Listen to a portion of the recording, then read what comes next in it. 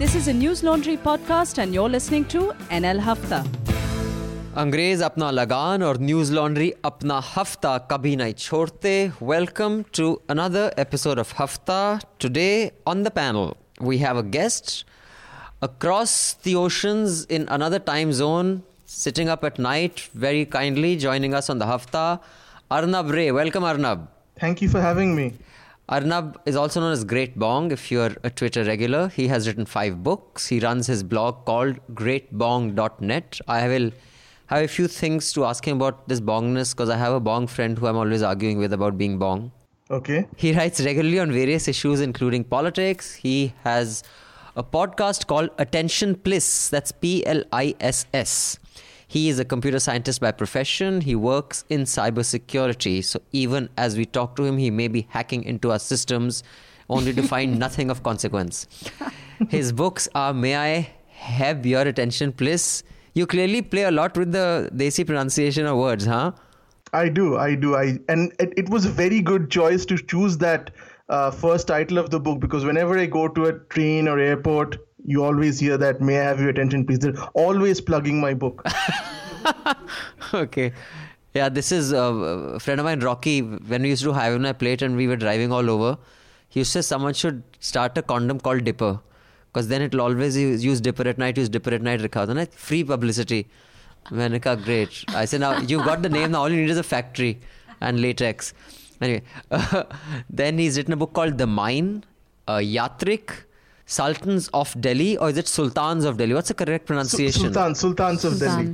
Okay. A Session and the Mahabharat Murders, which is fiction. In case one of our audience members thought that you're going to dissect every Vad in Mahabharat, explaining why it was a murder. But anyway, that is not what it's about for those of you not in the know. On that note, I will quickly plug a few of our announcements. We have a new NL Sena project, that is a News Laundry Sena that keeps news independent and free.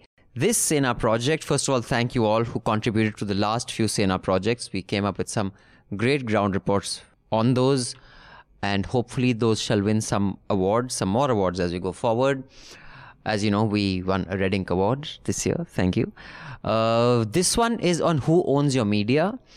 We are doing like a deep dive. This doesn't require going from location to location, but this requires going through the filings with the Ministry of Corporate Affairs of various media houses, how those patterns have changed, are those up to speed, then checking with other sources, is that the correct holding pattern?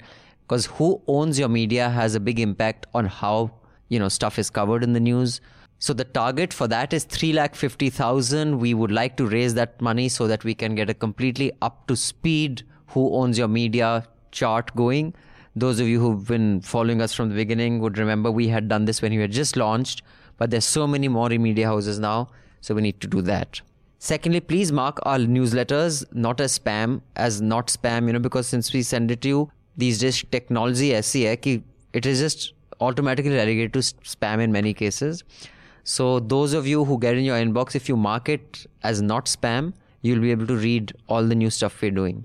So we please recommend you mark it as not spam, because we have started using a new email client and a lot of you have been getting our newsletters which go into spam. So because of this change of our email client, please adjust. And may I also at this point request you to please subscribe to News Laundry. Pay to keep news free. Unless you keep media free and independent, it will die. It is up to you to make sure news serves you and not the powers that be, because news was envisaged as a public service. You can't let it serve those who need to keep you in check. Unless you stand up, you'll just have to sit down all your lives. So on the panel, we have Anand Vardhan. Hello. In-house man of few words, but profound words nevertheless.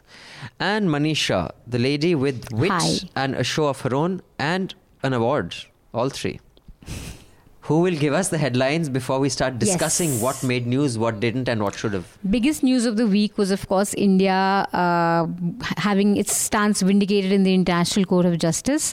We've managed to get a verdict that says that Pakistan should review their death penalty to Kulbhushan Jadhav, and that they should be granting consular access to, they should grant India the consular access to Kulbhushan. And it wasn't a fair trial.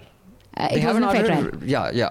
But they haven't said anything on civilian court or army court. Okay. They've just said that you should have given consular access Right. and that you should review your death penalty. And I think the one time you really feel good about your Indian TV news channels was when I watched Pakistani TV news channels yesterday. All of them just completely Telling lies. and saying कि ये तो India के मुंह पे तमाचा है and all that. So, the MEA, of course, in India responded to that and said Pakistan has its own compulsions to lie to its people. The Karnataka crisis is just deepening as we speak. And Abibi, I think it's the chief minister may just resign. That's what I'm hearing is the latest. But the speaker examined the 11 resignations.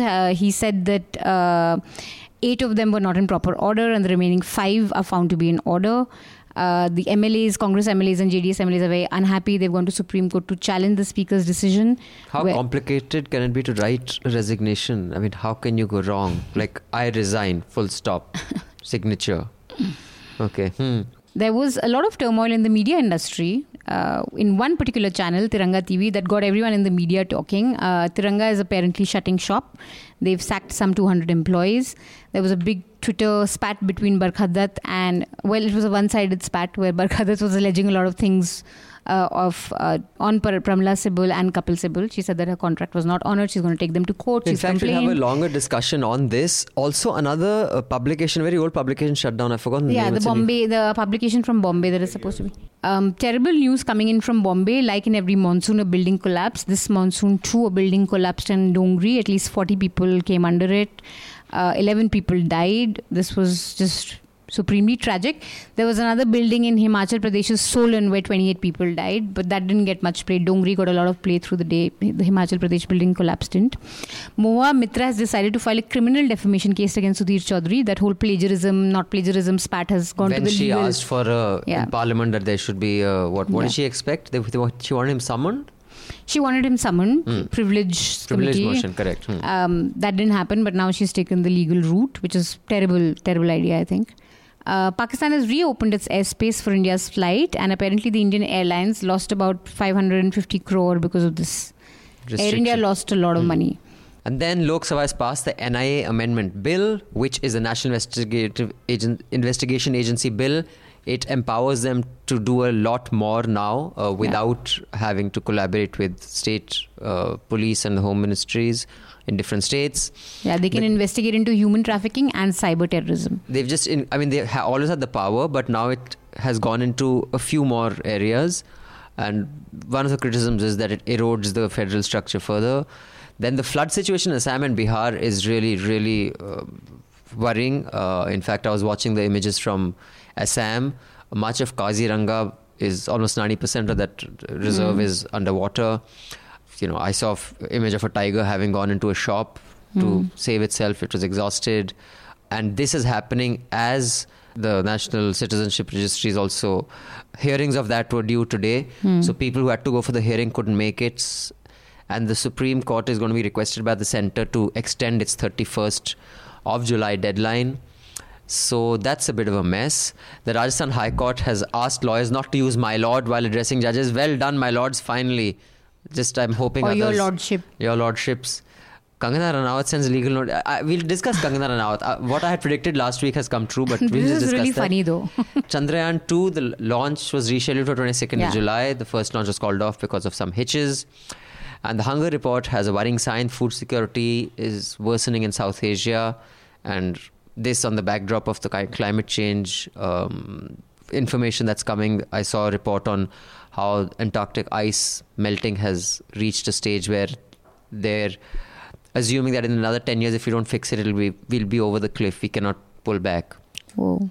And Neha Dikshit got the 2019 International Press Freedom Award. I would like to plug the Media Rumble again. She's going to be there at the Media Rumble to speak. Do attend her session. We have a lot of speakers. We have Jaggi coming. We have Prasanna from Swaraj. We have Shekhar Gupta from Print. We have Gulzar from Bombay. We have Manisha Pandey from News Laundry. We have Dhanya Rajendran from the News Minute. All over the country. We have lots of speakers. And then this rather strange case of a Ranchi court had asked a student for an alleged communal post to distribute the Quran, and then a few days later they said, okay, don't distribute the Quran. Yeah, this was We'll funny. discuss that in a little more detail. But first, let's go back to Great Bong. Arnab. Hello. Yes. Okay, before we get into the news and what you make of it, by the way, I saw someone on Twitter was cursing NRIs today. Who was it? Where are you, Arnab? Which part of the US? I stay in Los Angeles, in the greater Los Angeles area. ਤੁਸੀਂ ਅੱਲੇ ਰਹਿੰਦੇ ਹੋ? Yes. वहाँ ਤੇ ਬਥੇਰੇ ਪੰਜਾਬੀ हैं? हैं? I hardly interact with anybody over here. Actually, I come here like it's been a year that I have been here. So primarily I used to be in Maryland, then I moved to Chicago for 2 years, and now I'm in LA. So I've kind of been moving from one place to another. So Chicago, your monkey cap must have been much used? In Chicago, the place I used to stay was full of Russian emigres from my communism who looked at everybody very suspiciously. It was like 2 years of staying in a communist state, actually, when I was in Chicago. Those Russian topis are even warmer than Bengali monkey caps. Of course. Those are the ones to go for. To have. So what do you do in LA, Arnab? So I am, like, professionally, I am a medical device cybersecurity research guy. So I try to secure medical devices to prevent them from being hacked. So you have pacemakers, you have insulin pumps, all of them, just like your phone, now have wireless on Bluetooth. So somebody could potentially hack them. And the consequences of that are pretty scary, because somebody could give you a shock from outside, somebody could give you an overdose of insulin. Wow. And these things have happened, so we try to prevent them from happening. So when I was young and you told someone you make my heart skip a beat, someone could actually be doing that, like, literally. Absolutely. And they Wow. can do it without you knowing also. So Oh dear. Love has a whole new meaning. So I want to ask you, I have a podcast called The Awful and Awesome, and my co-host is Bong. And she's always making fun of my Punjabiness or anything Punjabi or North Indian or cinema. Like, culture begins and ends in Bengal. Is it a very Bong thing? Do you see that around in your family? Are you a Bong boy? Are you a Kolkata boy? Do you guys look down on Yes, everybody else? yes, I am a Kolkata boy, and in Calcutta, as you know, that Punjabis are considered to be something you wear. I hope you know that. So kurtas are called Punjabis. So I didn't know that. I knew of Punjabi kurtas are called jutti, not Punjabis. kurta. I mean, we grew up knowing that, what Punjabis are something you wear. I think, yes, you're right. It's been said of the French, and I think it holds true for Bengalis too, that the greatest business opportunity is, and I hope I get this right, is to buy a Bengali at the price he's worth and sell a Bengali at the price he thinks he's worth. Good one. All right. I think a lot of, to be a little bit serious, I think a lot of linguistic groups in India, and Bengalis aren't the only one who suffer from, I'm consciously using the word suffer from a sense of superiority in terms of culture. And Bengalis perhaps more so, because of our political choices, we've kind of lost some of the sheen that we used to have. So what we do is we like to hark back to our past. Right. And as you can see, even Mamata Banerjee likes to insert herself into the list of great Bengalis. So and the reason why she does that is because everybody likes to look at the past. It's like, oh, we had Vidyasagar. Oh, we had Rabindranath Tagore. Oh, we had Satyajit Ray. Oh, there's Mamata Banerjee too. So that's why she also feels the urge to insert herself culturally into that things that Bengalis feel proud of. And there is a reason for that. So there are many great bongs offline, but online there is only one, and we have him here with us. So Arnab, I'd like to kick off this with first comments from Anand Vardhan. I'll just lay the context. There was a young girl, I don't know if she was in college, Richa Bharti, who shared every news item that I've seen, shared objectionable post against a community. And no one explains what is the objection. What is that objection? People even I'm always like, ये objectionable था क्या? So does anyone know what was Richa Bharti's objectionable post against the community? Anyway, whatever that post was, someone complained. Who complained, by the way? Was it a political activist or just some religious activist? But someone complained, and the judicial magistrate, Manish Kumar Singh, asked her to donate 4 copies of the Quran to government-owned education institution, and 1 to the complainant Mansoor Khalifa, who is a member of the Sadar Anjuman committee. So this person is involved. Of course, she said she will not do it, and then the court went back. They said, okay, you will be granted bail. You don't have to distribute the Quran. Now, on this, Anand, I see a lot of discussion online, and as usual in our polarized times, people have very radical views about this. What is your view on this kind of a judgment in a larger context? And on this particular coverage of this case, do you think it has been covered enough? Is it worthy of more coverage, or is it a footnote and banal, like you often say? No, it is banal only because it went to a court. It made news because these kinds of posts from various communities we see on social networking sites. So it is not something that was very unusual kind of post. It may be objectionable, but not unusual in these times. So whatever little I have read and excerpt which was contested, was contradicting the action-reaction theory, that why some violence perpetrated on a particular community only radicalizes that community to violent acts. Why? So she's saying this whole thing of being radicalized because the violence against them, it was only unique to them. So she was contesting that this action-reaction justification of terrorism is wrong. I see. So what is so objectionable about it? So for an FIR, that may be the longer post, but the short excerpt that I read was about that, and that was debated upon. I see. So it may be. So that's it. So are you aware? So you just know that is what the post. You don't know exact post. you don't know the whole. No one seems to know. That was a part of the post, but that was most debated. I think I assume that was most debated, but because that was splashed all over the media. Right. So there may be other objectionable parts in it. So, but of course, what I'm saying that it went to the court. That's why it's being debated. Otherwise, if you scan social media, there are they're way worse. I agree with you completely. So many posts like that, and if you take cognizance of each and every post, there would be no other news to share. Right. Means that's why I'm saying I say that. Without selectivity, we are in times there is no media possible now, because there are millions of things happening, millions of people saying millions of things. You can. I think about a billion minutes upload on the internet in various forms every day. What are you going to do about it? Manisha, your take on this, if you have any at all? No take, but I think there was someone who suggested on Twitter that instead of donating Quran, she should donate kebabs, and Hindus should donate aloo puri, like in such cases. So, peet bhi bharega aur zakham bhi. So I thought, that's a better idea. Just donate some food. But since when has kebab become a Muslim dish? Yeah. But I think Hindus नहीं करेंगे ना kebabs. Depend करता है कौन सा हिंदू. आप पंजाब जाओ तो आप कबाब के बिना कुछ करेंगे नहीं. That's tikka. तो कोई बात नहीं.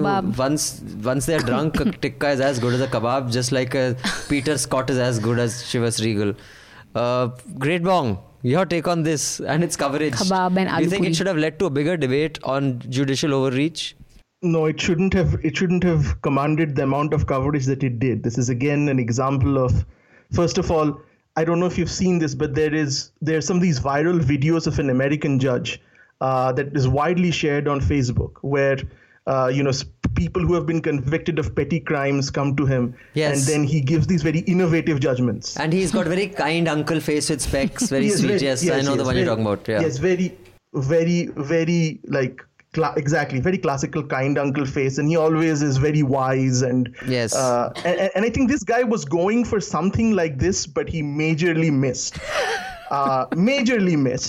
I think there's also this scene, if you remember, in Gandhi, where one of the rioters comes to Gandhiji during the Calcutta riots, and he says, I think it was Om Puri who was correct. doing that I bashed a girl. I've killed a Muslim or something, or I've killed a Hindu, something. Somebody he had killed, and Gandhi said, take a child and rear him up as your own.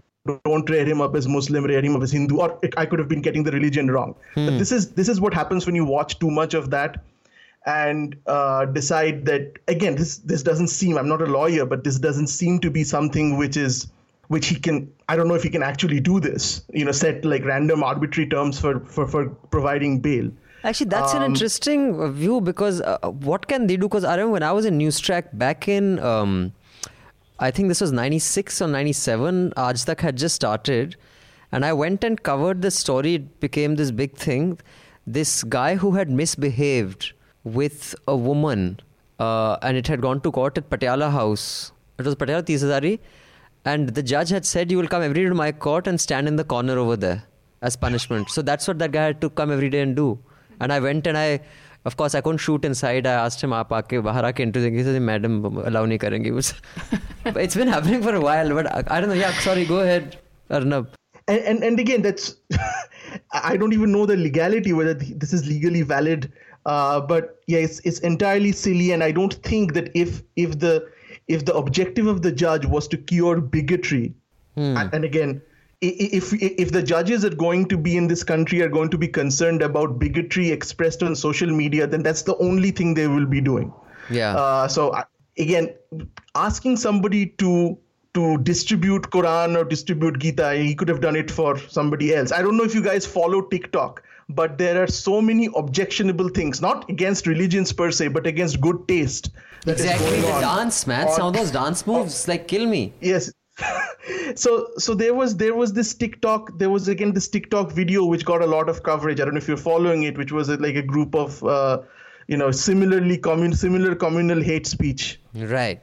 On TikTok. I think this girl, this girl, I've forgotten what her name was, but she actually referred to that in one of the videos that I saw. Those guys who are, I think, major TikTok stars say this and nobody does anything. So this is exactly the kind of what about that guy that you get into when you start going down this route. So her name is again something which got too much coverage, but I totally understand that this is something which would get coverage given the nature of what the judge asked that lady to do. Her name is Richa Bharti. Also, there is a class monitor psyche in many judges, that they behave as class monitors, like conductors. You see DTC buses earlier, when someone was caught ticketless, one of the ways to get out was to do sit-ups on the road.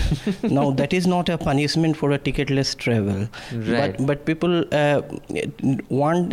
so judges, particularly in lower courts, have this itch of judicial statesmanship, because they really get chance to show it. In fact, there was a very nice scene in this film called Tickly and Atom Bomb. I forgot the exact name, where there's this judge from a district court and they basically cheapo judgments, because landmark judgment, this should be read out. It's not their language. They ask someone to write it for them and they basically want to be noticed.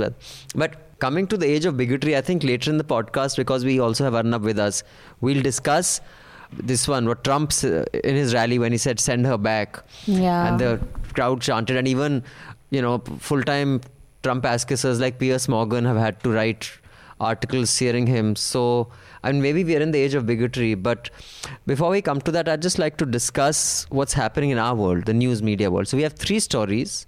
So we can just discuss all 3 in one shot. One is what happened with Tiranga TV and Barkha Dutt. One is the newspaper called the Afternoon Dispatch and Courier. It's a Bombay publication. It's a very old newspaper. It's shut operations and laid off everybody. And Tiranga TV was a channel that had been, after long jaddojahed, 3-4 years.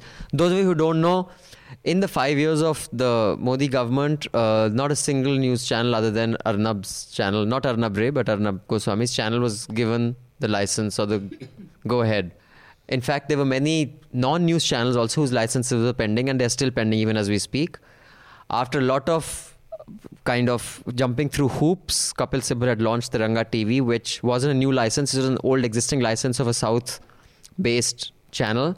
Conversion channel. Yeah, which it was a channel that had been taken over by them. And Barkha Dutt was not the editor, but she was a consultant. She had a show. Mr. Thapar had a show. And of course, they started, I think, 6 months before election. Yeah. And now it's shut down. Election is over. Congress lost resoundingly. And that has led to a fracas. And it has led to her calling him that apna vakil tactics. She has accused Mrs. Sibal, who was the promoter of the channel, of abusing people, using foul language. They have, in an interview to The Wire, said that everyone has been paid for, compensated adequately. And now the National Commission of Women have stepped in and said, ki, we will take cognizance of Barkha Dutt's complaint against Kapil Sibbal's wife. And basically, it has become a big tamasha. So that is the context. Let me start with Arnab. Have you been following this?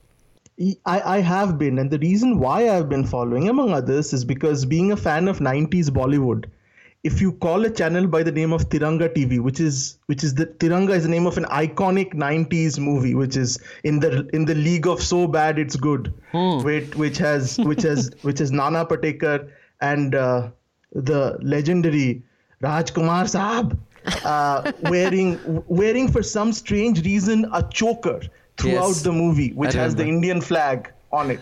It has a lot of bizarre choices in that movie, and this is hardly the biggest one of them. But any channel which decides to call itself Tiranga TV, it's like I would definitely notice that channel. So yes, I was following this story, and So again, for me, the opinion it's pretty obvious that this was a channel in which the promoters basically went, they bet on the Congress or coming to power, and the resultant influence they would get as a result of that. Right. And then it didn't happen. And now this what's happening is the inevitable. I mean, it's always an ugly situation when, it's really tragic for anybody when people get hired, as Barkha Dutt was saying, that people had other offers and they came to this television channel based on, I guess, trust. And then, they lose the opportunity and this happens. It's extremely tragic. And while there's some kind of enjoyment, watching, two big, one big media personality and one big political personality kind of go at each other. I mean, there's that, I think the joy of watching that. But other than that, I totally feel for the employees and that, that the pictures of these bouncers kind of escorting them out. But you're a I've big seen believer that in myself so many times. I know what a big tragedy that is. But you're a believer in the markets. Do you think legally, I mean, public shaming aside, legally, there should be any expectation from the promoter of the channel to compensate for 6 months? I mean, do you think that would be a advisable precedent to set? If you're shutting down, if you do a shutdown notice, or if you dissolve a company, or there's a liquidation, notice, do you think 6 months is an adequate or a desirable kind of expectation? I think 6 months is actually more than what.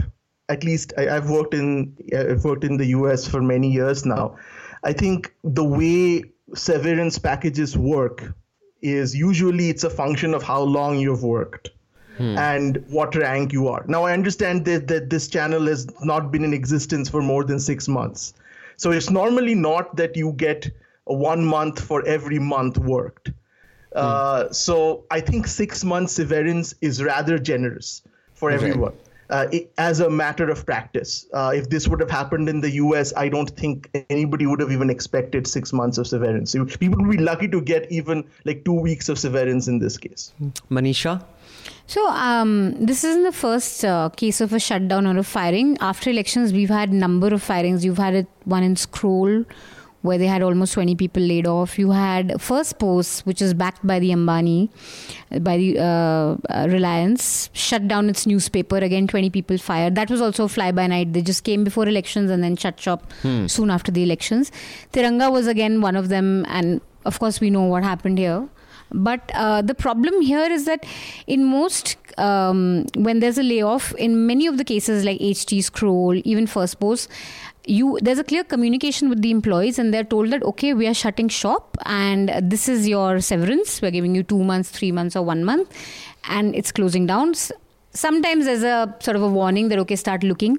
In the next 2 months, we'll have layoffs. Or there's like, okay, we're shutting. I think in Network 18's case also, they were told that, okay, we're shutting down and here's your package and whatever. And that I think it's fair because you can't force a company to keep you hired if it's just not viable. What is specific to Tiranga's case is there's been no communication. There was literally no one from the management telling the employees what's happening, that we're shutting. There's still no clarity on whether they're shutting down or not. Still. So that was really, I think the employees are completely justified in their protests because, boss, at least tell us. And many of them were told that, okay, we'll run for 2 years. There's a verbal assurance given, which again, you can't take to them to court for, but still.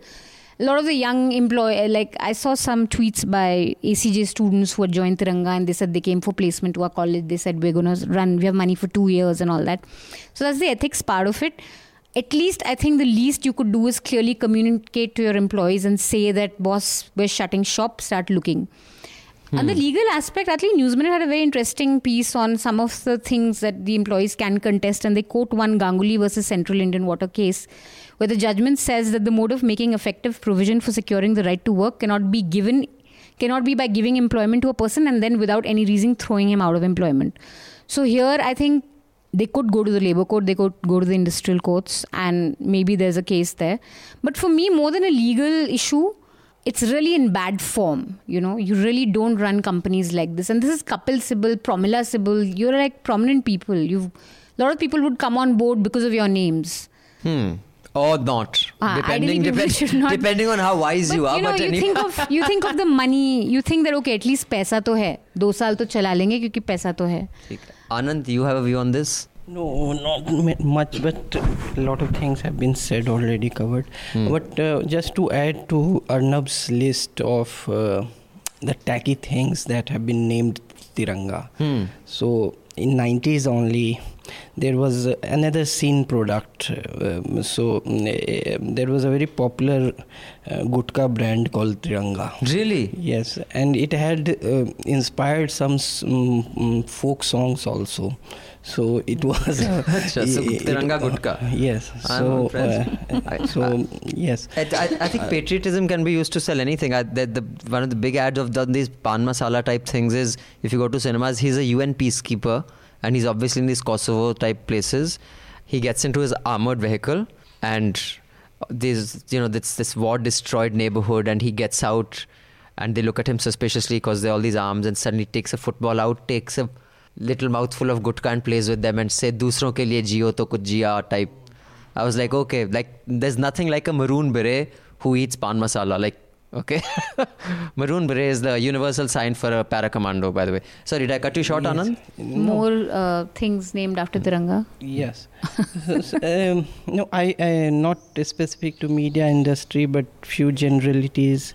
That what I'm saying is that this already the patterns of youth employment and middle class psyche already there is a very deep divide between the secure public sector jobs and private sector jobs, and this kind of incidents send a negative message. They kind of what can I say, strengthen the already very entrenched views about the working of the private sector and public sector, though certain state governments have also now gone into contract form of employment for certain posts. Yet the bias in favor of the government jobs and public sector jobs, these incidents have a ripple effect on that. Yeah, so people want more of that. In fact, DD is hiring. DD is hiring, so those who want secure jobs, journalists can go there. So, not that I am in favor of permanent tenure, I am not. But these incidents do play a role in strengthening of that already very deep entrenched social psyche. So actually, I have lots to say on this issue, and they are parallel but unconnected. So my view on one does not mean it reflects on my view of the other, but I think one of the biggest problems with this Barkha Kapil shit show played out was the complete ignorance of our community of news professionals. And that is tragic in my view. It's like there was let me first address the discourtesy of running an establishment and no one knows what's happening. So on that, I think complete mismanagement, no one knew what was happening. Is it shutting? Is it not shutting? As Manisha says, still no statement has gone out. Although in the interview, it's pretty clear she's shutting it down in the Wire interview. Not addressing the employees. So yeah, but so that's one aspect. The second aspect is Barkha's rant about you have to pay 6 months. How dare we will protest outside. We will, we will not vacate. And then security guards are sent and they say, oh, why are there bouncers here? And this led to a negotiation between the Sibbals and some representative of the employees. I will bet money nothing will come of it. Just like those 100-odd people who were protesting outside the Network 18 offices a few years ago on being laid off. hung out there for 20 days and then went home. I think it shows our community in a very bad light. By our community, I mean news professionals. It shows our ignorance and expectation of being VIPs. Today's business pages, I don't know if any of you read the newspaper, e-commerce platform ShopClues has laid off 200 people. Some with 1 week's salary. They're going to be laying off the rest who are left because they're thinking they'll sell to Snapdeal. They aren't. Now, the negotiation that happened with the Sibbals and the representatives only happened because some very otherwise sensible journalists who I know were tweeting and retweeting, how dare Sibbal do this? So there was an intimidation. Legally, they're not required to. Layoffs are happening every single day all over the world. And like Arnab said, a week was given. When Lehman happened, I don't know whether you were there, people were given like not even a day's notice. And at that time, the general narrative was bankers are evil. So, there were not, morchas taking out in their support. ShopClues guys all have gone home quietly. The expectation that because I am a journalist, how dare I be fired? Economy is ridiculous. And the other aspect is that when people like Barkha who are so ignorant on law, and ironically, her Twitter profile says wannabe lawyer. Well, thank God for that. It didn't work out. I remember when she quit NDTV, her expectation that all her shows would be her IP. How dare I not be allowed to take them? Why not the cameraman? Why not the sound recordist? Why are you special? I think journalists in our country, because they all come from one class, believe they are special and should be treated specially. And in my view, across, the board, this for me showed the ignorance and the VIP expectations of journalists. You can accuse him of discourtesy, but if you're going to bully him into giving you money, you're extorting, just like you accused the right of bullying Flipkart or whoever into disowning Amir Khan. We will not buy from you. They didn't. Legally there was no position, but fucking you're scared of Twitter mobs. And this was a Twitter mob at play against a man you may not like, but it was a Twitter mob. There's no reason he has to do what he has to do. I don't agree. If you finish, I could just say. So Barkha's bit is that in this case, I haven't read her contract, but her claim is that there's a 1-year assurance.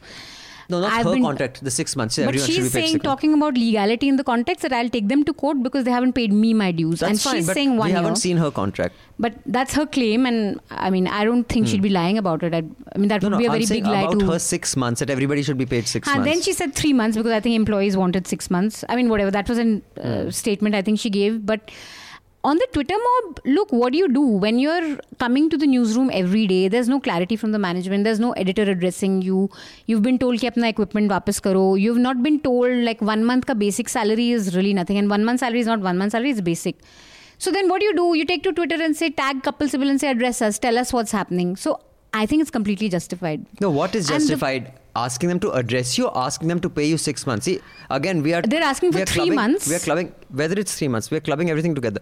What address what? Like I said, you want to call him out for discourtesy, you want to call him out for... But saying that you will pay us 6 months or we will create a danga outside your house... I just think it wouldn't have happened if they had addressed, even if they had said 1 month's salary, but they had called their employees and said, look, this is the shit we're in. And we're running into trouble and here's your like 1 month or whatever. I don't think there'd be so many protests. I think everything snowballed because of the mismanagement.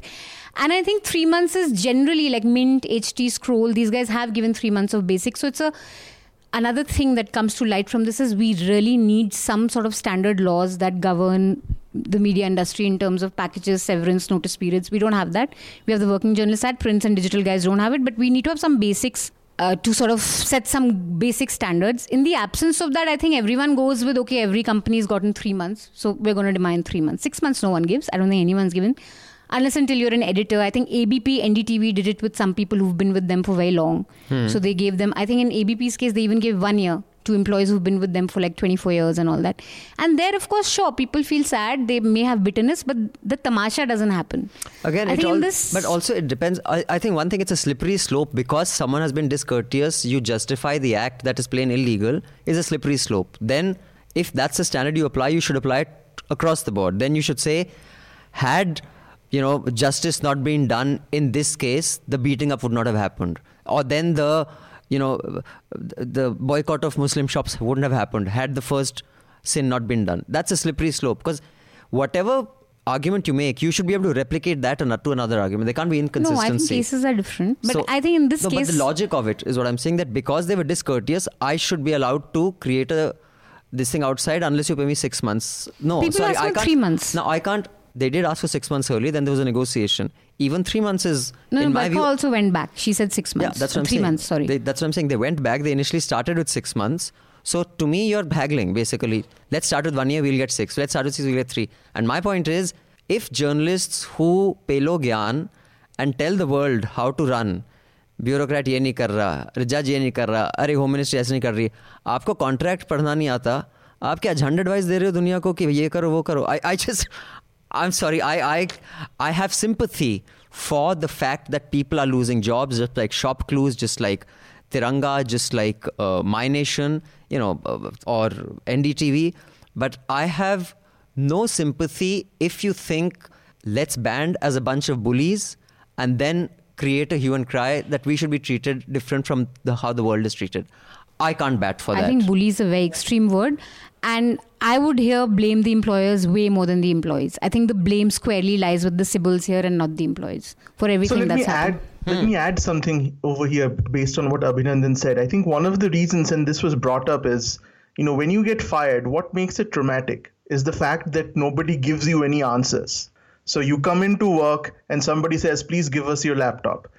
And you're like, well, what did I do?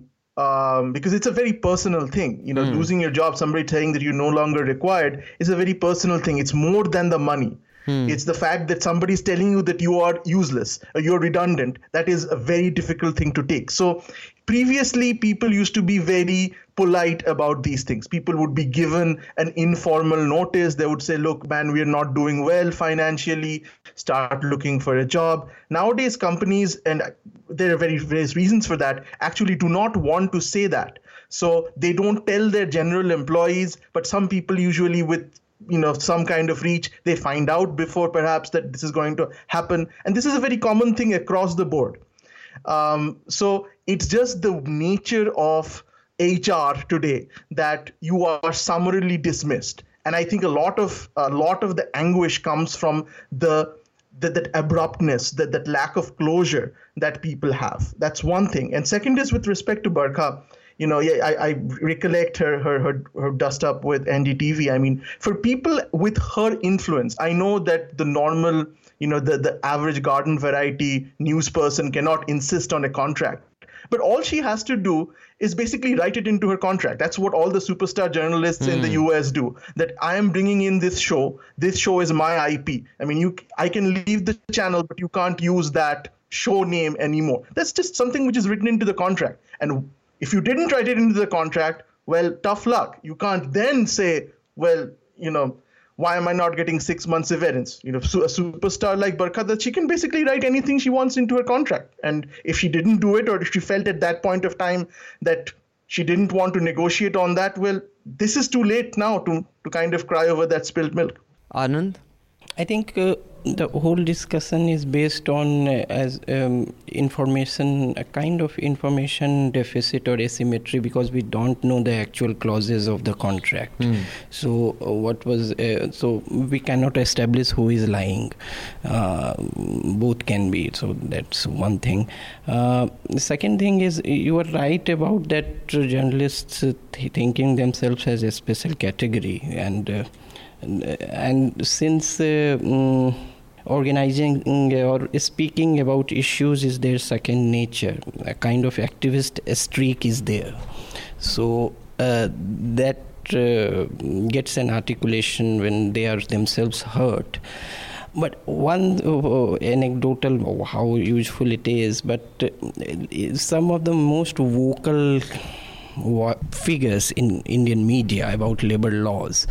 So if they themselves had an organization, they are worst practitioners of labor ethics. Yeah, absolutely. So I worked with someone who is very, very vocal about labor laws, writes long EPW pieces and about labor laws.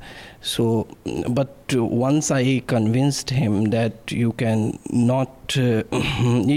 cut my salary and give me 10-day leave for my father's illness for attending to he was very okay with that okay, I will give you 20 days salary, not 30 days, you can have 10 days. So he was very okay with it, but it was an extraordinary circumstance for me to attend to my father. But he is a very eloquent advocate of labor laws and all this. So once they had an organization and they have the financial compulsions or the constraints of financial management of resources at their disposal, they understand it better.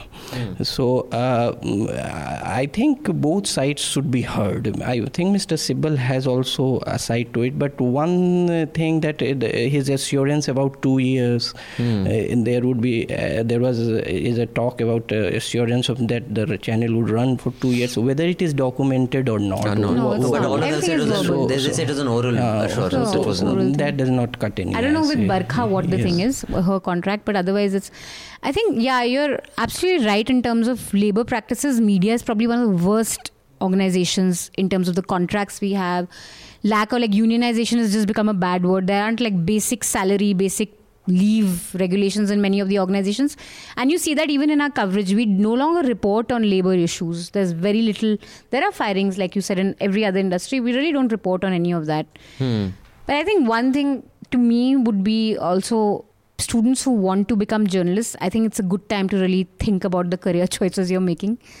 There are just too many journalism schools where there are too many people are being taught and being trained into becoming journalists, and there are no jobs. There are really you need to be really, I would advise people to think twice becoming a journalist. Not just demand supply mismatch. I think there is a huge churn happening, and I would predict in the next 3 years, not just limited to journalism, any content related business is going to undergo such a huge churn. I used to run a production house and we used to make TV shows, ad films. I can tell you how how old are you, Arnab?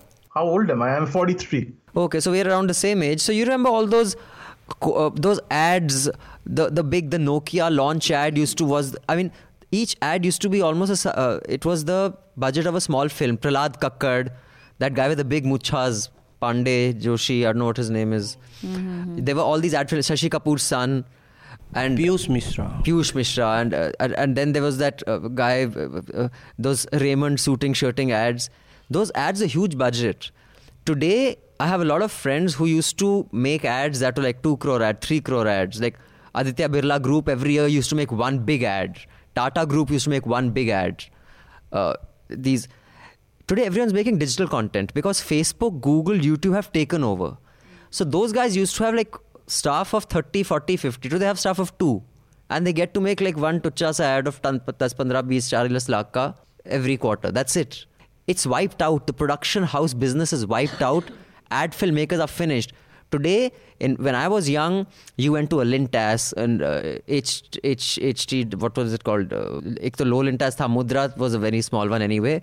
There was the one in Gurgaon, the two agencies had merged. JWT. These were big ad agencies. Now, PR companies have more staff than ad agencies. An ad agency has a staff of 10, a PR company has a staff of 100. Your order for films comes from PR companies, not from ad agencies. PR company will say, we want 5 viral videos. Budget is bloody 20 lakh. So... Yeah, there's going to be Netflix has completely destroyed television production. When I was producing TV shows, depending on which channel you're producing for, you could get a show anything from 5 lakh to 15 lakh an episode. If you were doing it for Discovery Nat Geo, you'd get 15 lakh an episode. If you're doing it for a Desi channel, you'd get 8 lakhs an episode for production. Today, 10 years later, the budgets have gone down, margins nowhere exist, and Netflix runs the show. So... By the way, let me interrupt you here. Netflix is not going to be running this show. Exactly. So Netflix is being disrupted right now. Exactly. And people are saying the golden days of Netflix are over. Over because HBO, Disney are setting up their own. They say we don't want to, license it out to you. They realize the value of their content. So this whole space is going to be destroyed so badly in the next 3 to 5 years. It's not just news professionals. Any content-related business. The one who can quickly adapt to whatever's happening is going to survive. Otherwise, it's wiped out. Couple of announcements before we move forward with the Hafta. And then, as you know, the Media Rumble is coming to town again. The Mela rolls in to the India Habitat Centre on the 2nd and 3rd of August. We have speakers such as Prakash Raj, Shekhar Gupta, the one and only Gulzar, Jaggi from Swaraj, Prasanna from Swaraj, that's Nidhi Razdan, Vani Tripathi, who is on the what we incorrectly call the censor board, but the board for certification and other such stuff. We have Swara Bhaskar, we have Milind Khandekar, the former head of ABP News, who's now doing language for BBC and he's heading that department. We have Vivian Schiller coming from the US. She has started something called Civil Media and she was former head of National Public Radio. She has an amazing career and lots to say, and we have lots to learn from her. We have Maziar Bahari, the Iranian-Canadian journalist on whom a film has been made. We also have film screenings. 5 different film screenings. So all this, imagine, you can just get for $500 if you come for 1 day or $800 if you come for 2. Much better than spending that kind of money on a trashy film, no? So do come here. You can register at themediarumble.com. I repeat, register at themediarumble.com. Our detailed 2-day schedule is also there. You can see who's speaking to who on what day, what the panels are all about.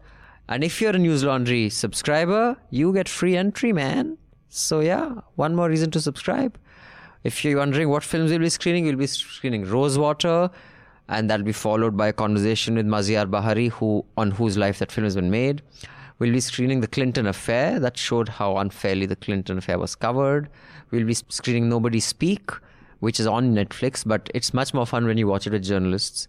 And we'll be screening Free Meek, a look at a great injustice on how man's color determined how justice worked. And we'll be screening a film that is yet unreleased in India, and it has been voiced by Leonardo DiCaprio. So now let me start with Great Bong, because he is a scientist in one sense. I'll just start with my thesis, Arnab. Now this Chandrayaan, you can just tell me if I'm wrong or right. I have, never understood the value, and I keep understanding that science, you get unintended consequences, research में ये जाता है, वो जाता है. But एक बार आप moon में जाके 10-12 बार देखा है, वहाँ कुछ काम की चीज़ नहीं है. 15वीं बार जाके कुछ नया कुछ नहीं मिलेगा. That's why no one's gone to the moon ever since whatever 60s, 70s last time they went. कि भाई ट्राई कर लिया, कुछ नहीं, अब कहीं और देखते हैं. तो अब हम बोल रहे हैं हम मून जाएंगे, हम ये करेंगे, वो करेंगे. Is it vanity, or does any actual scientific benefit come from something that has been done other than हम भी कर सकते हैं, मैं भी Madonna? So if you look at the history of man going to the moon, it was essentially part of the race between the erstwhile USSR and the US. So it was considered to be a kind of national objective that pretty much which was non-controversial. Okay, so there was nothing about religion, nothing about race, something which, because it was outside the Earth, there was apparently nobody on the moon, so nobody there, you wouldn't need to ask the opinion of the people who were on the moon. So it was something which was essentially non-controversial national objective. And it was a scientific objective. The reasons that were often touted was that it was an inspiration for the nation. And that what Kennedy did was, he brought together, that whole mission to the moon brought together a racially divided US. Now, I'm not an expert on that. I'm just regurgitating stuff that I read in New Yorker, which is what I do most of the time. Anyways, so but with respect to this, I'm more I actually believe in the side consequences of things like the mission to the moon. Like for as personally, I in my old life used to work with NASA. So I was a contractor. Essentially, I was doing a project with NASA. And so in Washington, D.C., they have a facility near Greenbelt. So what they had essentially is because of these missions that they had the highest levels of software engineering and coding that you could think of. This was beyond anything that in those days Google or Facebook had.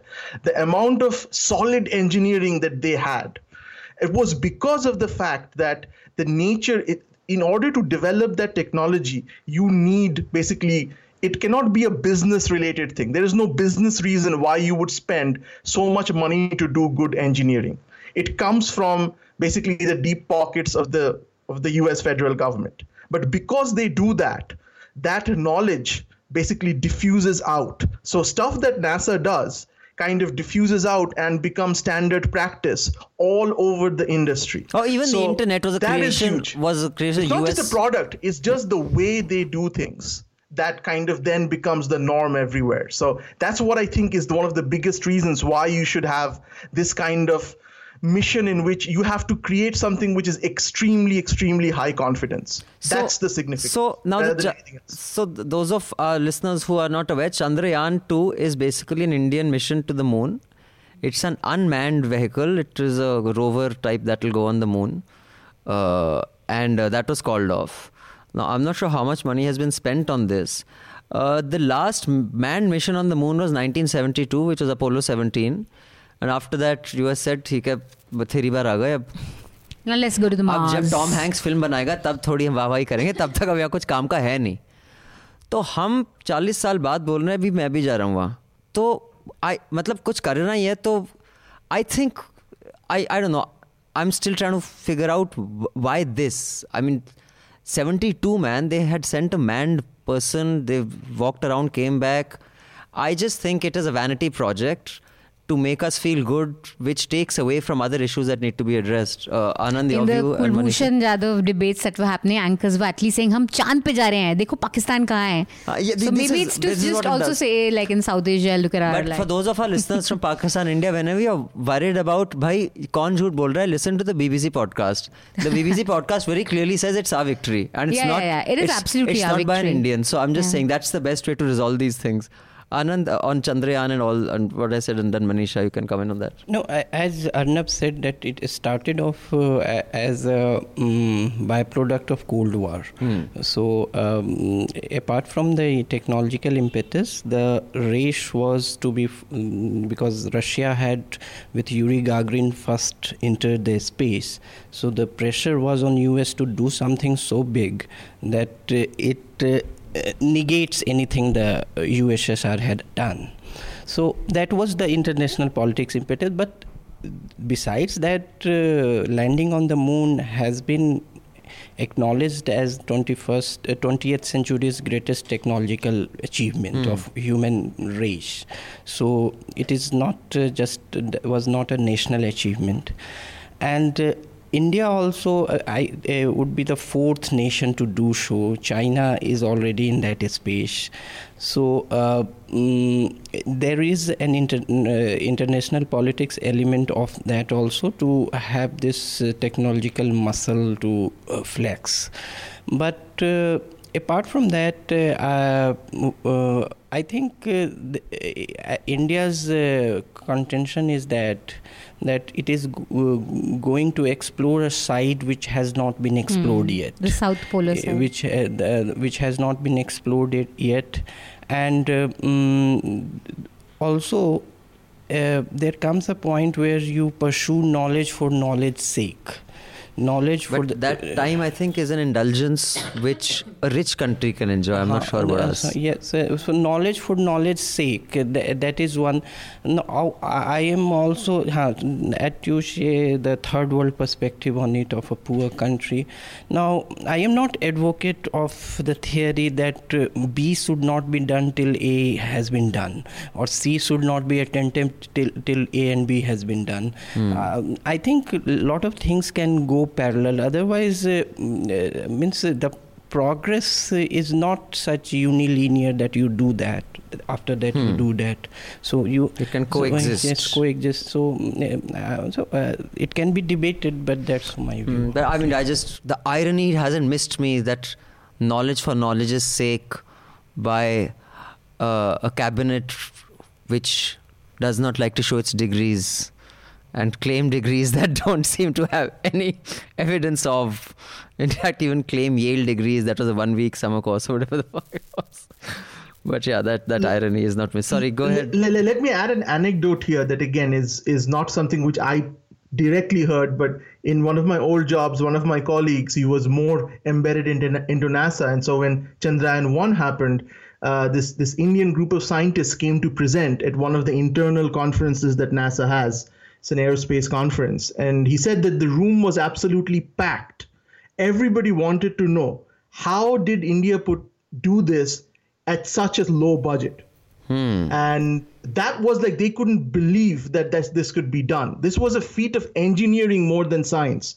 And he said that the presentation wasn't great in the sense that the slides were just full of text, but it was good in the sense that it actually told them how they did it. And people were in general very impressed with how they actually did it at such low rates. Again, some people say, well, that's not really science. I absolutely disagree. It is engineering, and that's not any the less intellectually challenging than pure science. Well, in a sense, yeah, but again, that's not unique for science. I mean, I can tell you from my industry, we were shown shows by channels here. Here's the show, whether it was a Nigella show, whether it was, a show by that guy who died, that chef, Anthony Bourdain. I mean, I can tell you, when all these channels launched here, like 5 producers like me were called. They said, these are shows, you want to do them here?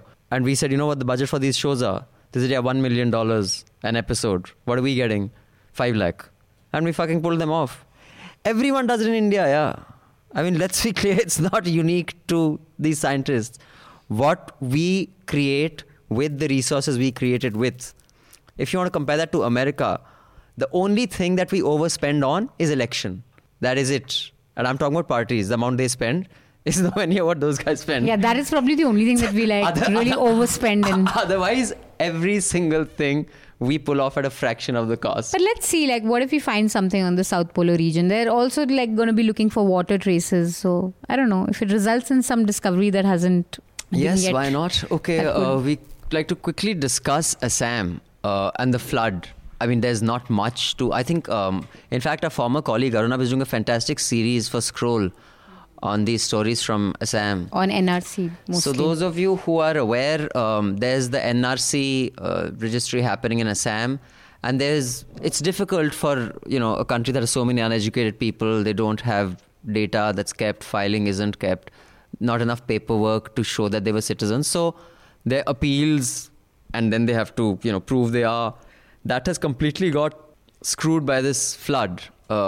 Which comes every year in Assam, and we ask the same question every year. How come we never prepared? I just don't understand. I mean, I'm sure there's some reason why it can't be done. And about 60 lakh people have been displaced. Yeah, and every year it is huge. That's insane. The Brahmaputra, I mean, it just swells. I've seen the Brahmaputra in its full glory. My God. And it's true, you can't see the other side. It's like an ocean.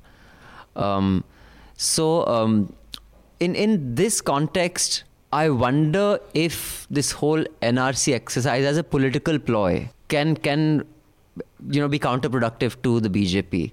I like you're seeing some reports right now. Or do you think it'll have no impact anywhere? Anyone wants to take this on? Or the flood? Political impact too. Well, we know they won massively in Assam. So and people did think that NRC. I don't think so. Floods is an annual thing, and NRC seemed to have had no effect on the elections. So I really don't think. Arnab? Yes. So for me, I don't think it'll have any effect, as Mansha said. People there are used to this, and generally this is the Indian stoicism. I don't think that people like to. I mean, this is the fact of life.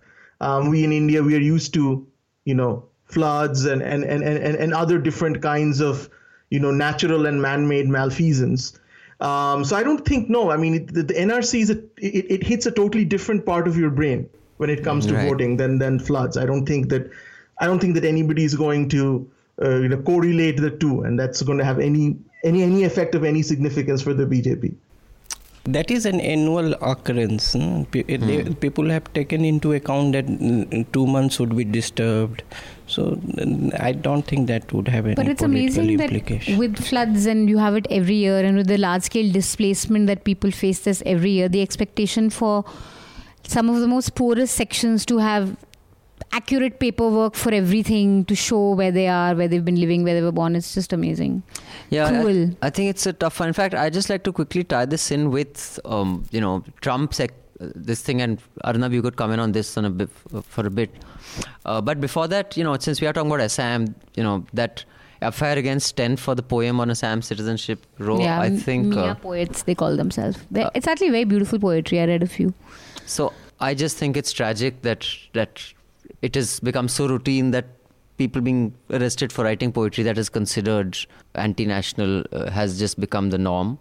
And I, at least for one, I'm not of the view that this has always been happening, so it's not a big deal. I think it is a big deal because, like I've given this example many times before, when, President Trump said, grab them by the pussy. I don't know if there was any data showing that pussy grabbing had gone up, but it kind of mainstreams a certain point of view, and that was demonstrated by the slogans in Trump's rally of send her back. For, what's her name? Sorry, Arnab. Ilhan Omar. Omar, yeah. Ilhan, right? Ilhan Omar. Ilhan. So she'd come to US as a refugee when she was a child from Somalia. And she lived in a refugee camp. And then I think she got citizenship by the age of 17. And then by 34, she was the youngest elected Muslim, a Somalian Muslim, I think. And then he calls them the squad, right? The 4 women of ancestry, overseas ancestry. And then there was this slogan, send her back, send her back. So I think he's mainstream bigotry like never before. And I think that's what's happening with the otherization. I think Amit Shah also does that very successfully here. And that's deeply problematic. If we come to the mainstream of something that's normal, the fear with which people even post anything now is just getting to me. And I think it's a function of technology also, because this is a new first generation technology. People don't know what to say, and when they say it, it's too late. In some cases, people say stuff about gender, ki I'll come and rape you or whatever, and then they've cases filed, and then the same guy's begging, please Didi, sorry, maine kar diya. It's clearly, it'll take a couple of generations for people to get used to that, what you can say, just like it took us a while to get used to what you can say in public. So yeah, I think both the state and the citizen is still negotiating and learning this new space. Any views on this, gentlemen? Yeah, so I agree with the thing about social media. I remember Bill Clinton once saying that when he was the president, it was the first time that people started using email. And Bill Clinton said that, people started using email and writing down things in email almost as if they didn't exist. That just because it was there was no record being kept. And so they started saying ridiculous things over email that they would never say publicly. And Bill Clinton, who was wise enough to realize that, he said, I kept on saying, don't say these things. I don't know how the technology works, but they'll definitely find out. So I think with social media, it's kind of been like that. And in a way, I can say I've been guilty of that myself. I mean, when I started blogging like 14 years ago, I didn't know that, these things live on. That people take screenshots and that you are this is not just you whispering into the darkness. This is you doing a press release. Right. I think everybody now realizes that whatever we post on the internet, it's equivalent to making a press release. And the more influential you are, the more of a press release it is. So you have to be very careful. And you can say, I'm a free press fundamentalist. I can say whatever I want, and that's good. You should not expect sanction from the state, but you should definitely be prepared to be judged for what you say and how you behave online. I mean, that's also people have the independence to judge you for that. Now, coming back to where I will disagree with you, Abhinandan, is this I can speak of and I came to the US in 99, and being a brown-skinned man, I can claim to be the minority here. And in India, it often happens that when people say, this always used to happen, people would say, but you're not a minority. How can you say this? You don't get to make this call. Well, at least in this case, I do get to make this call because I am a minority in this country and a brown-skinned one at that. And I'm no supporter of Trump, but 99, this was the first time that I was in the US as a student. We went to Macy's Day Parade to watch the Macy's Day Parade. And I remember standing there, and there were these they were not like, hobos or anything. They were people who were wearing like trench coats. They looked like the Wall Street types. It was a husband and a wife and a small daughter. And I remember that this wife tells her husband, he uses like a N-word, but he prefaces with sand. Okay, so sand-N-word basically means an Arabic guy. This is before 9/11. This is before anything else. So it says, so we were like 3 or 4 desis who had come there to see. It says, those sand-guys are standing next to us. Let's move away. Okay, so this was a very, very well-dressed New York Manhattan lady. They were rich, they were educated, and they said that. And over the years, and again, my experience in the US has been positive overall, I would say. US is in many ways way less racial in terms of its institutions than Europe. I have been to Europe very few times, and I can say that within 5 days of being in Europe, I have been racially picked out at the airport. It's happened to me in Germany. It's happened to me in Denmark. I've never had that kind of an experience in the US with authorities. I can never say that I ever faced racist in terms of an authority figure. However, I have faced racism on the streets. All Desis have when you've lived in the US for this long. And there has been no correlation between, and this is my personal experience, between what Trump has said, and not that I'm supporting Trump, and I do support the assertion that he is mainstreamizing hate. These are dog whistles to his base, and we can discuss why he's doing it. He's just doing it because he's crazy. He's not. He understands these things very well. But I don't think that the arrival of Trump has made it worse for foreigners or people who are visually distinctively foreign to the country than what it was during Obama's time. I haven't seen any difference. No, I agree with you on that. The point I'm actually making is that, like, even here, I don't think, if you see sheer numbers, I mean, he lost the popular vote by 3 million votes. So clearly there are more people in the US who disagree with him than agree with him. I mean, one because of the Electoral College. So in pure numbers, I'm not saying the number of people who are racist will go up. What I'm saying is the people who are racist are emboldened to do things that they would not do because there is social sanction to it. Just like I don't think the arrival of a Modi or a Yogi Adityanath as positions of authority have increased the number of bigots. But I think the bigots that existed had a certain shame because there was it was not acceptable to say such things or do such things publicly. Now they do it, and the other side is a little reluctant to say anything back, just like the kind of stuff Sambit Patra says on nightly news, or that Swami who comes with one shoulder showing, it's called the cold shoulder, that sexy outfit he wears with his thick hairy shoulders. No, that's for a different reason, Abhinandan, So when they do that, so when they embolden the already existing racists who wouldn't, just like many people who I have known all my life, I did not know their views. Today I do. Because what they could not say earlier, they feel that they can say today. Now, I don't think that great person, he always had that, but एक शर्म थी कि boss ऐसी चीज़ें नहीं बोलते. लेकिन अब उनको बोलने में कोई तमीज़ नहीं है. क्योंकि आप बोल सकते हैं. क्योंकि आपके लीडर्स ही बोलते हैं. That's what I'm saying. It has done that. But sorry, coming to... go ahead. I would disagree with that based on my own experience. So I would say, well, some of it, when you talk about Sambit Patra or you talk about the hate on social media, some of that is not because people have changed, but because it is the very nature of social media and television. So for the Sambit Patras and all, unless they're outrageous, they will not be invited back on the channel. So they are there to make a spectacle of themselves, and they do whatever it is that works. In that case, in that respect, they're very similar to Trump. It's the exact same thing that drives Trump. Because if there's one thing that Trump understands, he understands reality TV and how to keep people hooked to the television. True. So that's the reason why so what you see as the mainstreamizing of hate is essentially a function of 24/7 television and the pervasiveness of social media. I personally think that I used to hear a lot of bigoted things too when I was growing up, targeted at different people, at women, minorities, but they would be discussed in, weddings, but nobody took screenshots. There was nobody did a save as. People would say things and then they would go to the line and have, biryani. So it's not that it changed. It's just that now you have WhatsApp. You can take your thought and send it out to 1,000 people instantly. Then you could only say this to the next uncle sitting next to you.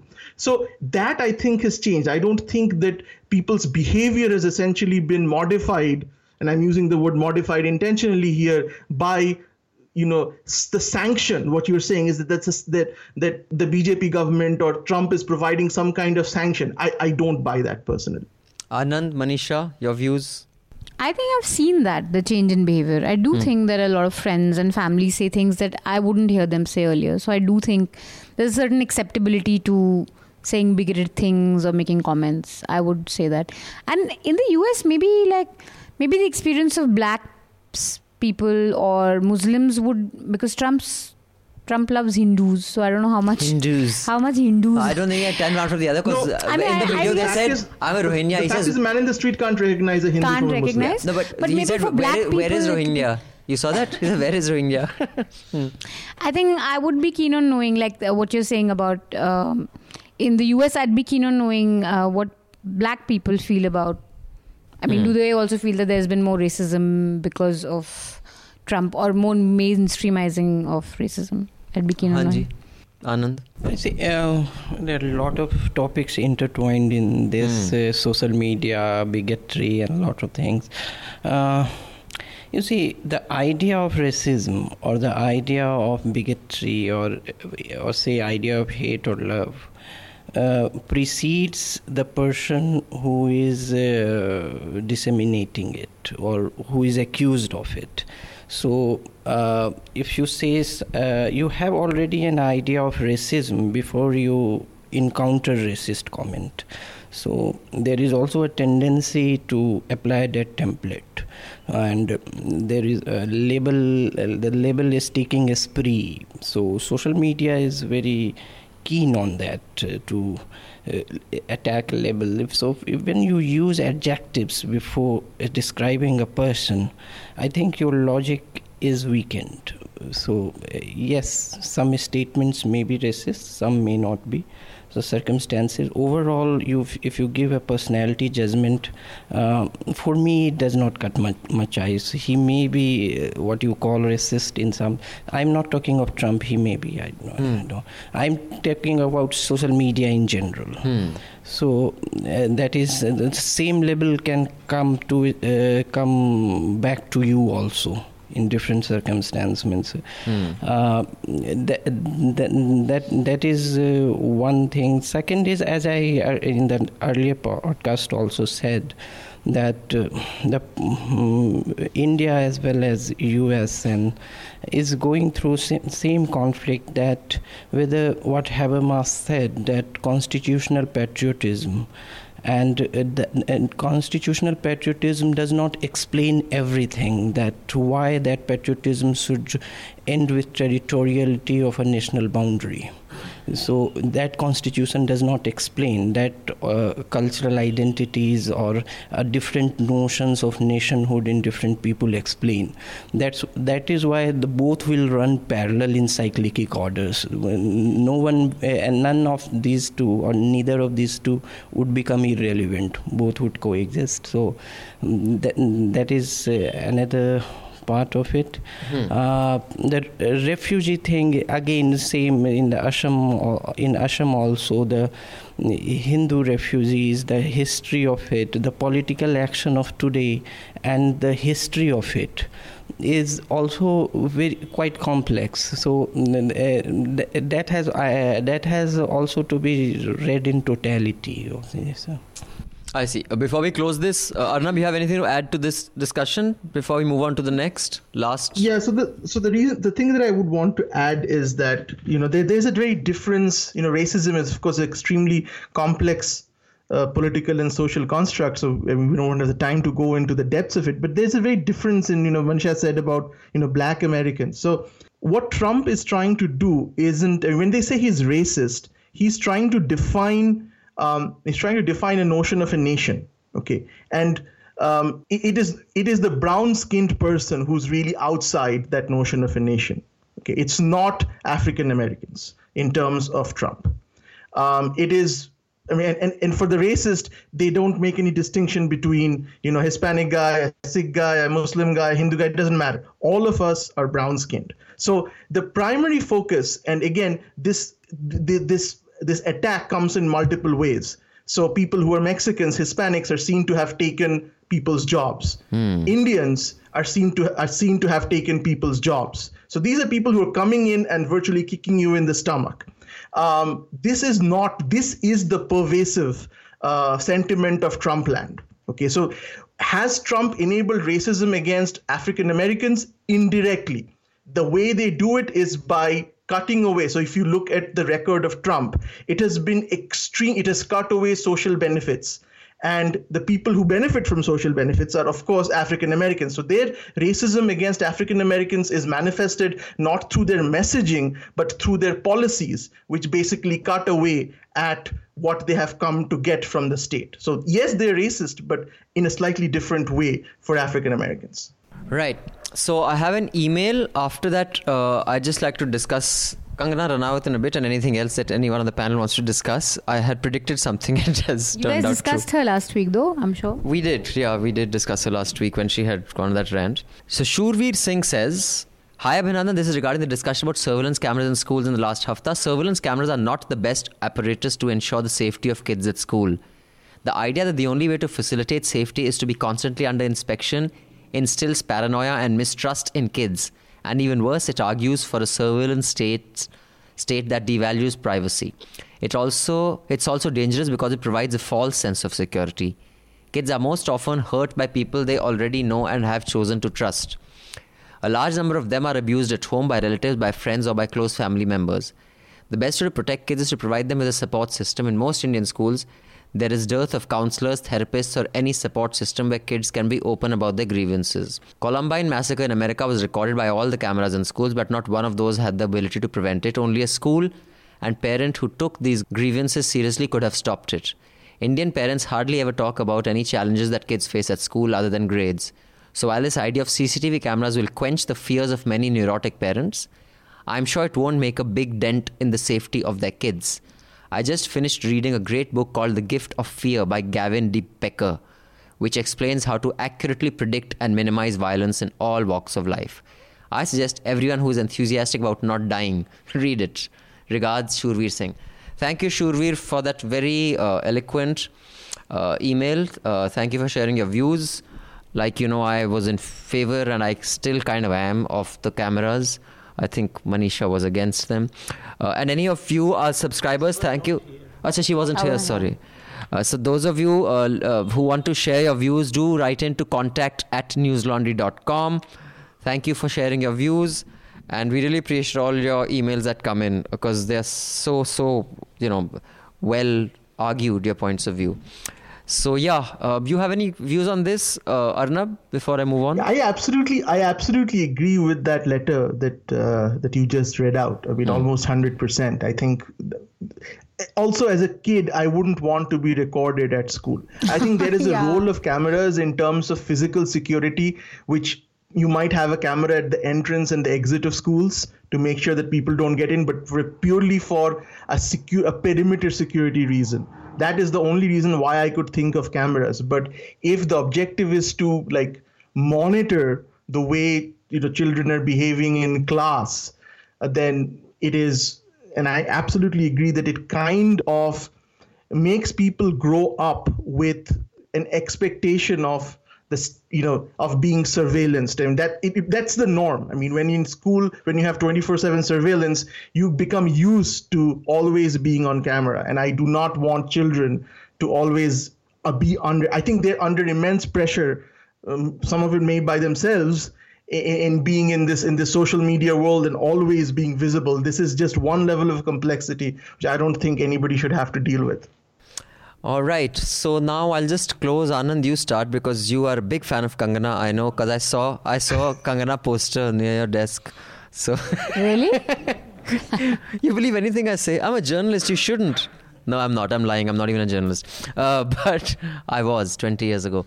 But okay, I had predicted that when she had gone on this rant, that those who criticize me are anti-national. Basically, now people use anti-national. You just kind of and Manu, of course. Anand's, you know, who he loves Manu. Manu, of course, I think does a lot of stuff just to be provocative. Said that she was everyone's darling till she became a Modi fan. Of course, I have never liked her from day one, and I used to keep arguing on Awful and Awesome about that. But I think the Times of India today, Delhi Times, has carried a 2-page interview of hers. So boycott, could tata bye bye. हाँ, वो तो पैसे देंगे ना.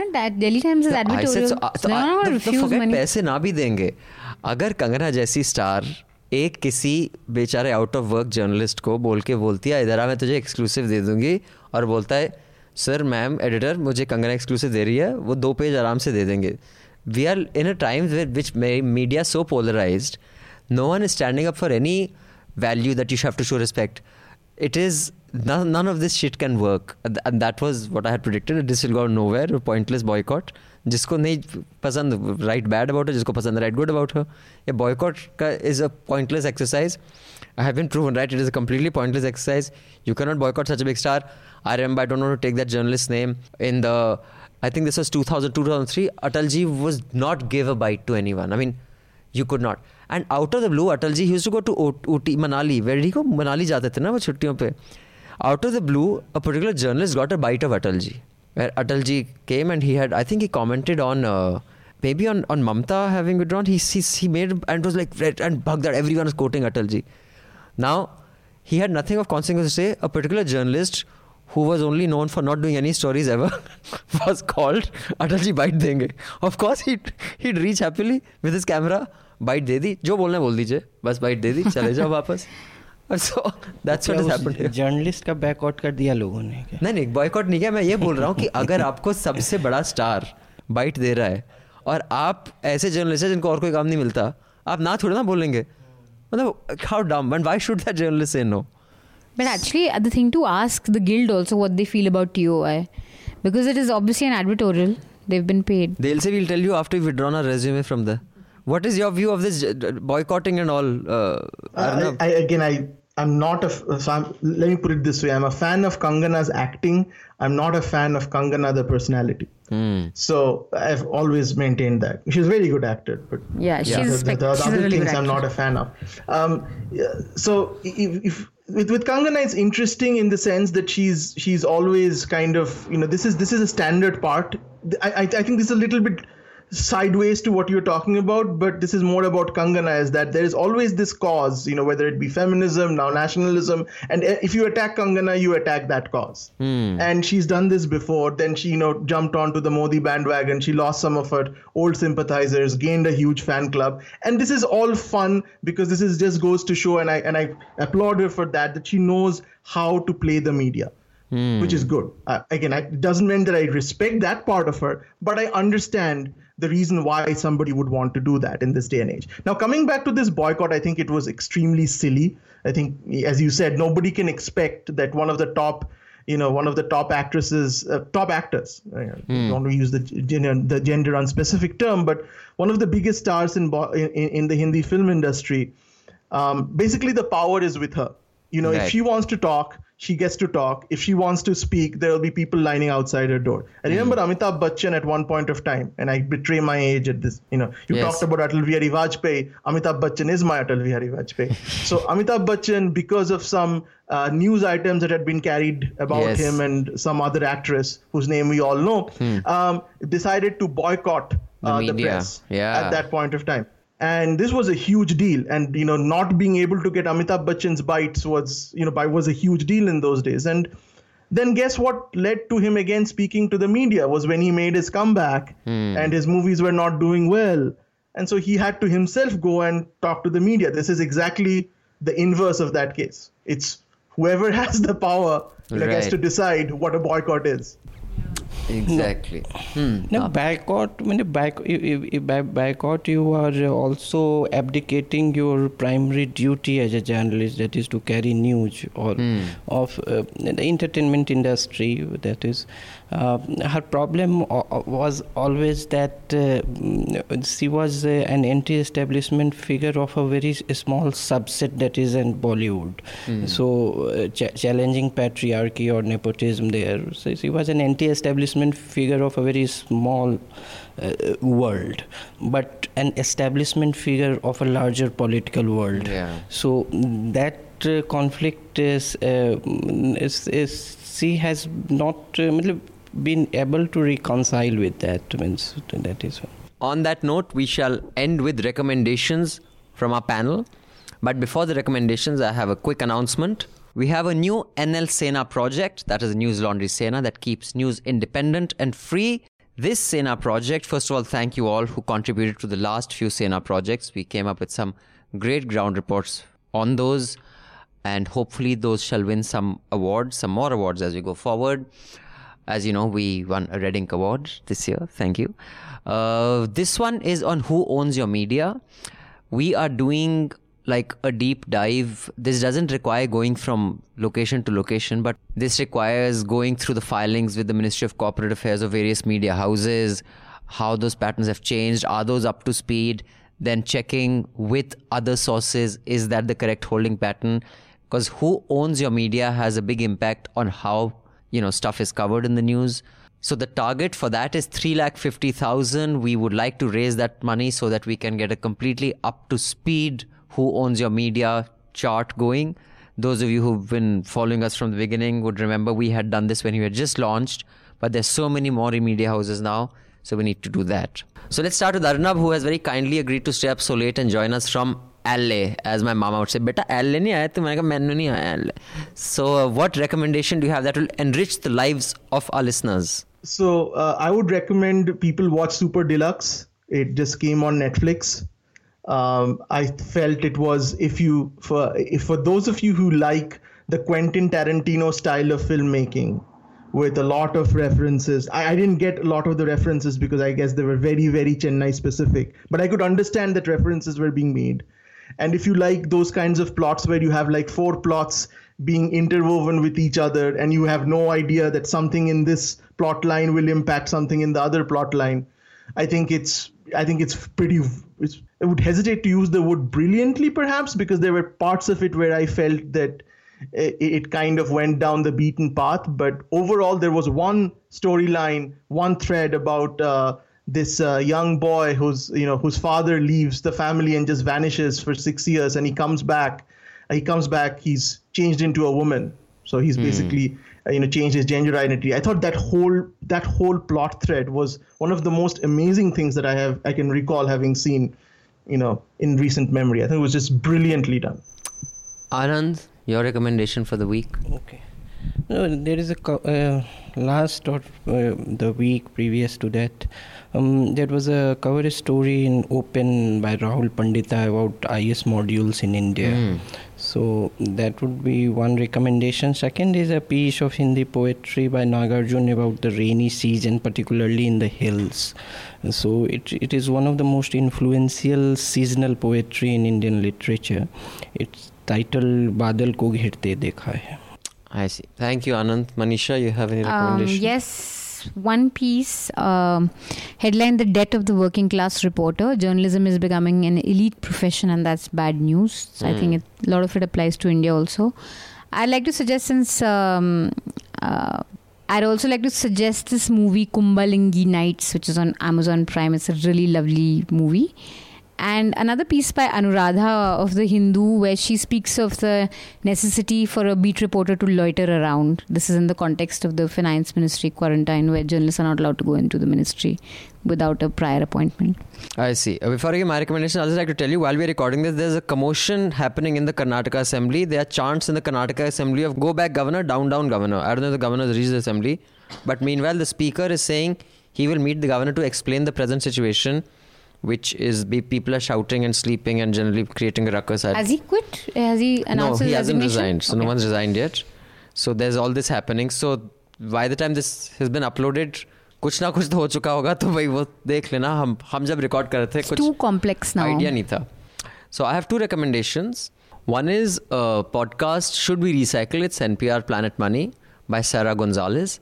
A fascinating story, and I think every journalist should listen to this podcast, of how recycling actually started. Recycling started because of a hyperactive media. It's really interesting. I mean, although something good came out of it, but it was sensationalism that led to it.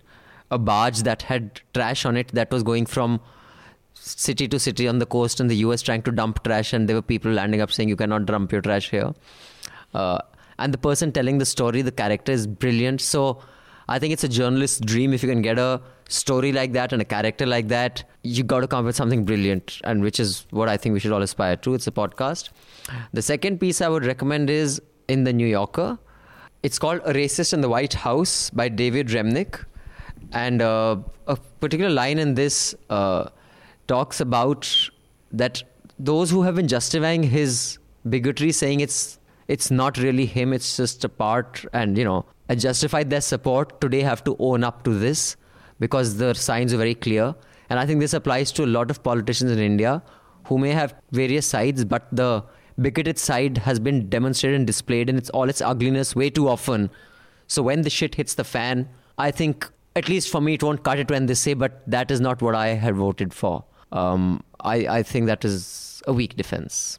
On that note, thank you so much for joining us. May I again remind you to pay to keep news free. If you have any feedback to give, mail us at contact@newslaundry, and our phenomenal producer Karthik will decide whether that mail will find its way into my inbox or not. This podcast has been recorded by Anil. If you have any abuse to leave, you can leave it on Manisha Pandey or Anand Vardhan's Twitter timelines. They're both on Twitter, and I think they are not getting trolled enough. But if you have anything nice to say, you can leave it on my Twitter timeline. But if you have anything significant to say, contact@newslaundry.com in the subject line, Hafta. I will leave you with this song that is in celebration of the rains, the most beautiful time of the year. And Delhi is beautiful during the rains. And the air is breathable. The air is breathable, and it's just so green. It's lovely. It's beautiful. So do come to Delhi when it's raining. Take a walk in the rain. Rumble. Oh yes, come to Media Rumble, and if it rains, we'll run in the park outside the hall in the rain. Let's do that. Okay. Thanks, Arnab, for joining us. I must say, Thank you for having me. I really enjoy the conversation with you. I don't know why we can't do this more often. And maybe next Media Rumble, let's get Arnab to speak. I think you'll be I like the clarity in your delivery and thought. Thank you. Until next time, bye-bye. Good night.